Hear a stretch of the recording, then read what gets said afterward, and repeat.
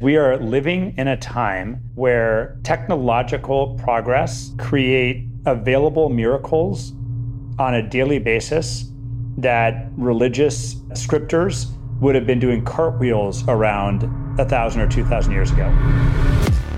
This is C-Suite, the podcast where you'll hear stories from real people, leaders, and cybersecurity experts about how to stay connected and protected. Every episode will explore different cyber challenges and highlight the many ways we can enhance our online security, reduce the likelihood of attacks, and improve our digital confidence. I'm your host, Claudette McGowan.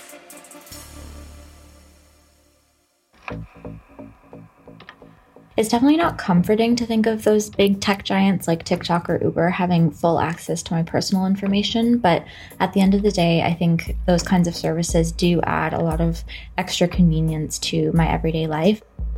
In the 2020s, data is playing an increasingly essential role in the effective business operations everywhere.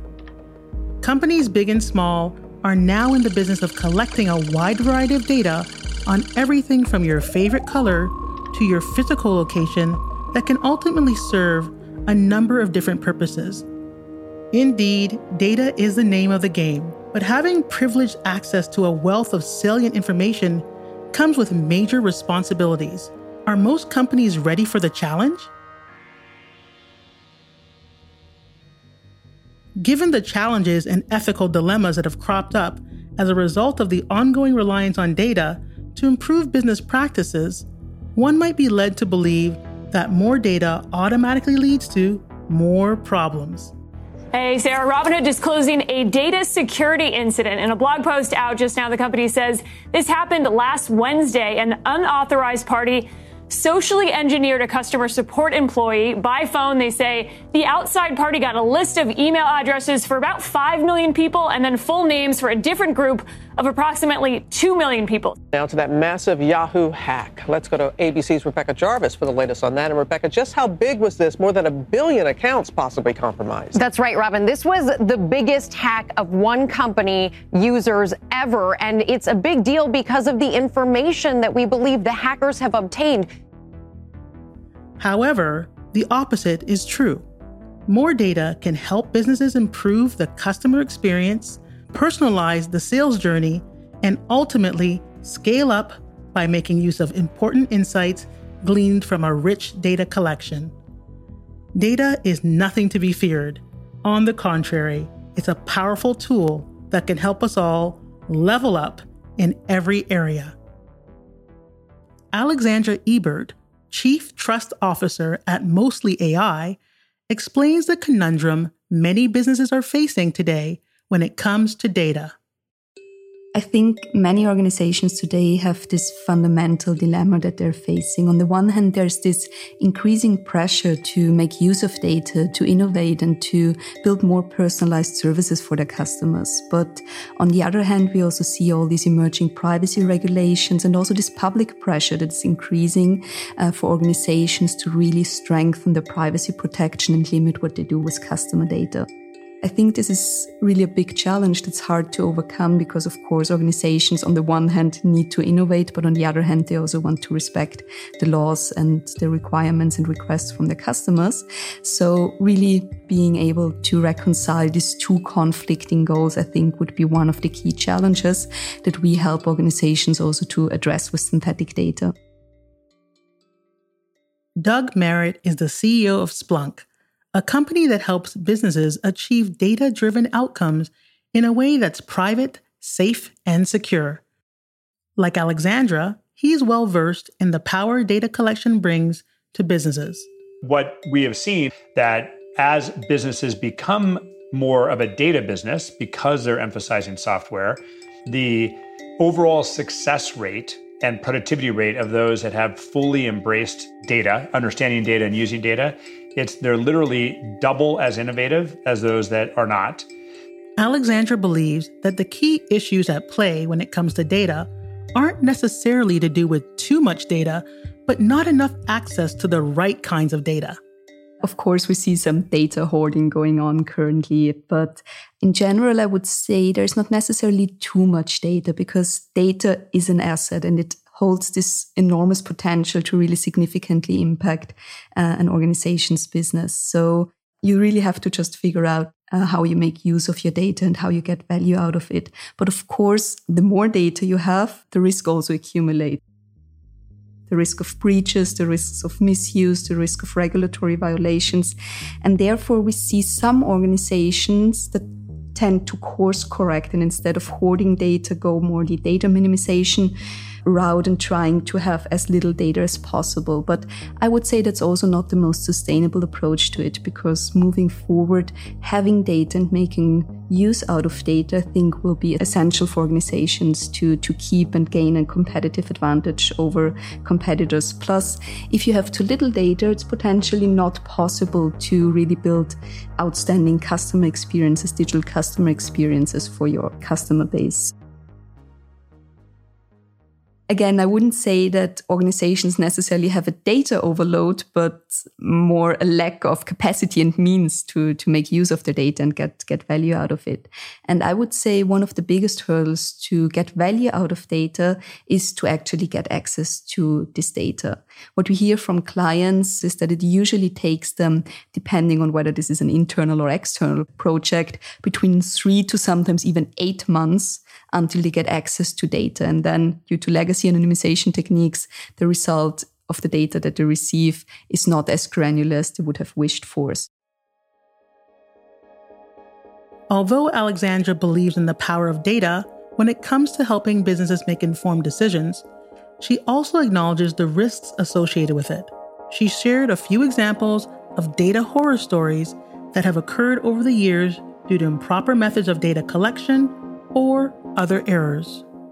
There are many examples where organizations and where also senior leaderships or leadership teams of organizations thought that what they shared was anonymous data and then sadly had to find out it was not.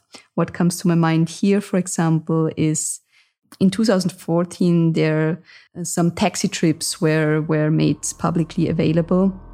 And data scientists actually were able to connect those anonymous, supposedly anonymous taxi trips with some publicly available photos of celebrities and thereby identify home addresses and private information of those celebrities.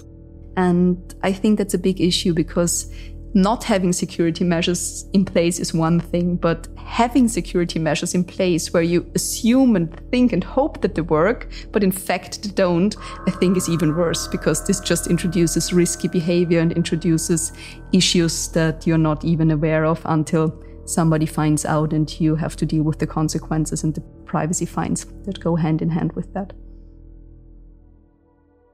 Doug Merritt also recognizes that it's not always an easy task for organizations to seamlessly integrate the use of data into their operations. He explains that with the data revolution, a whole new set of logistical challenges have reared their head, and many companies are struggling to keep up with the complexities.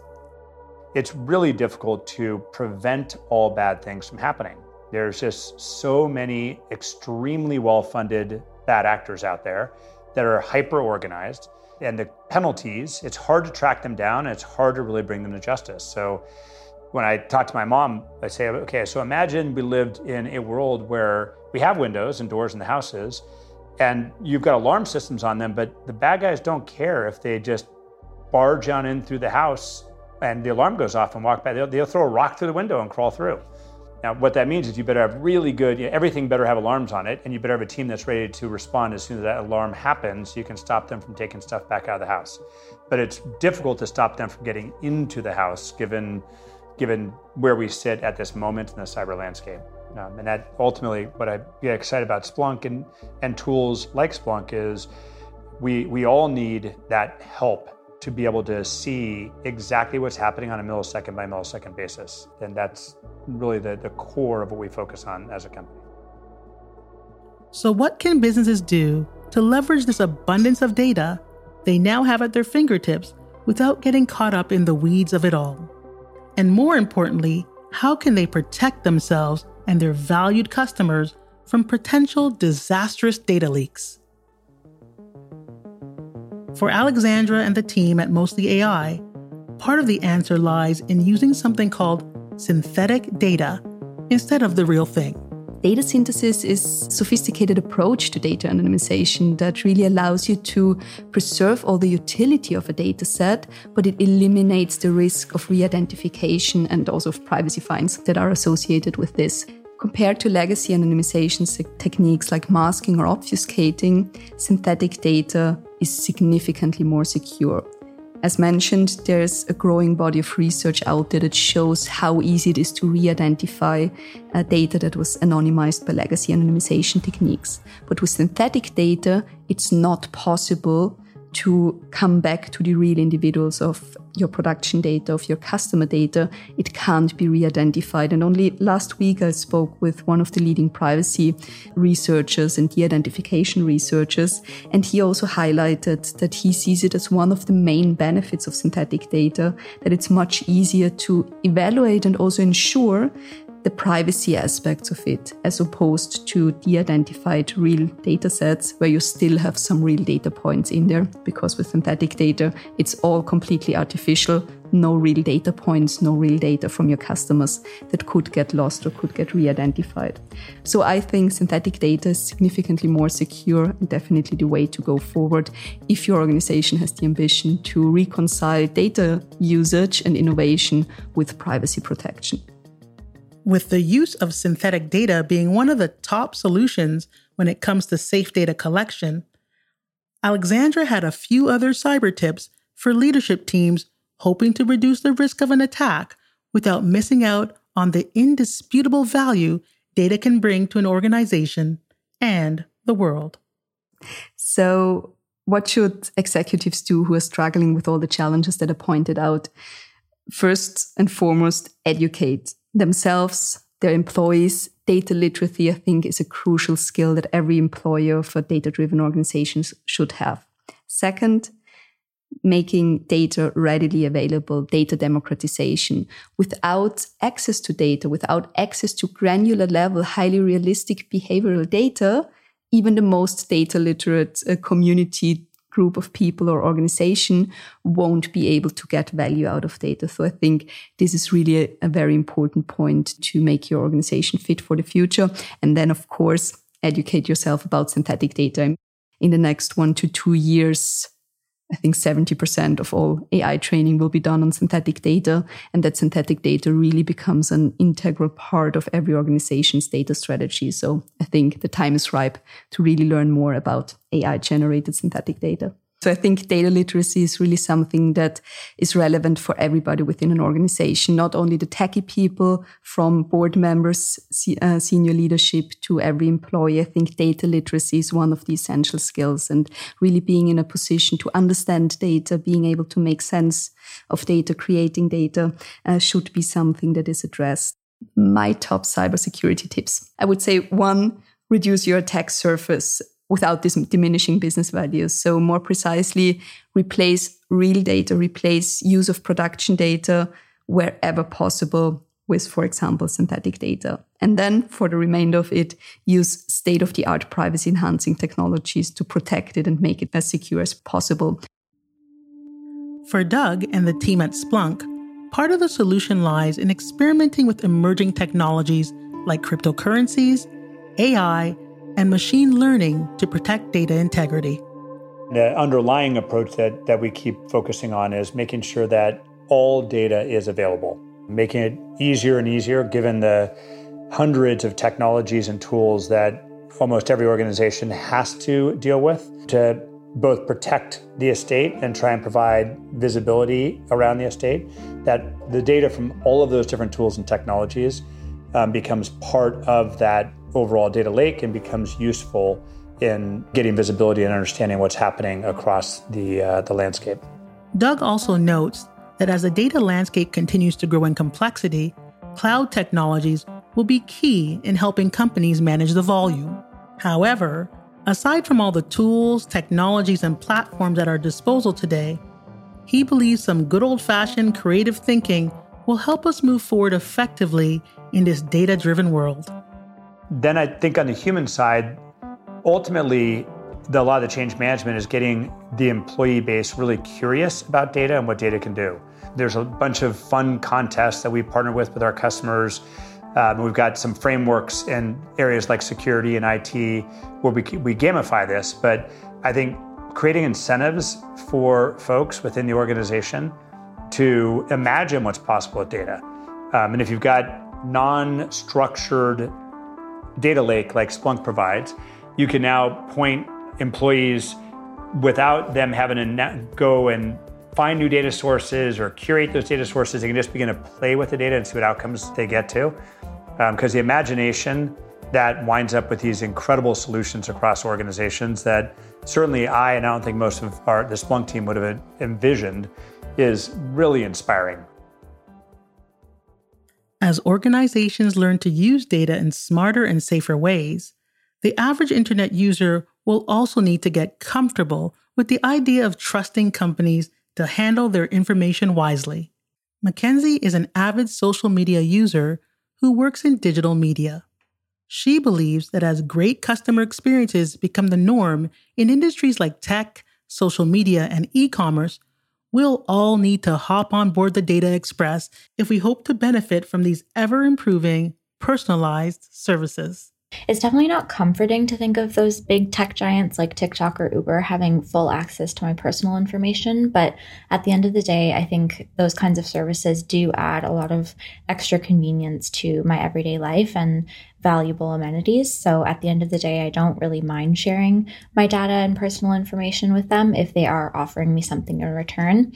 And really, I think we're all going to get to a certain level of comfort with this level of data sharing as we go on and as these services evolve. So I think it'll come to a point where it's really just like sharing personal data with the shopper across the street or the restaurant down the road. And it'll all just come down to trust and credibility. And do you trust that business to handle your data in a way that's trustworthy and effective and loyal? And in exchange, you'll get great service. So I think that's what it really comes down to in my books.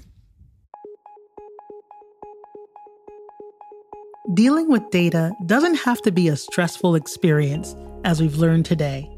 Alexandra and Doug shared some valuable insights about leveraging data to our advantage in business. Here are some of my key takeaways. There's no doubt about it, data is here to stay. Alexandra and Doug agreed that leveraging data to make informed business decisions and improve customer experiences is essential. So if businesses hope to succeed in this new landscape, learning to manage it effectively will be key. Learning more about how to leverage data is a crucial step for businesses to take as they learn to navigate the wealth of information at their disposal. As Alexandra suggests, taking steps like ensuring data literacy within the organization and making use of synthetic data are excellent ways to maximize the business value of data without sacrificing the safety and security of your customers.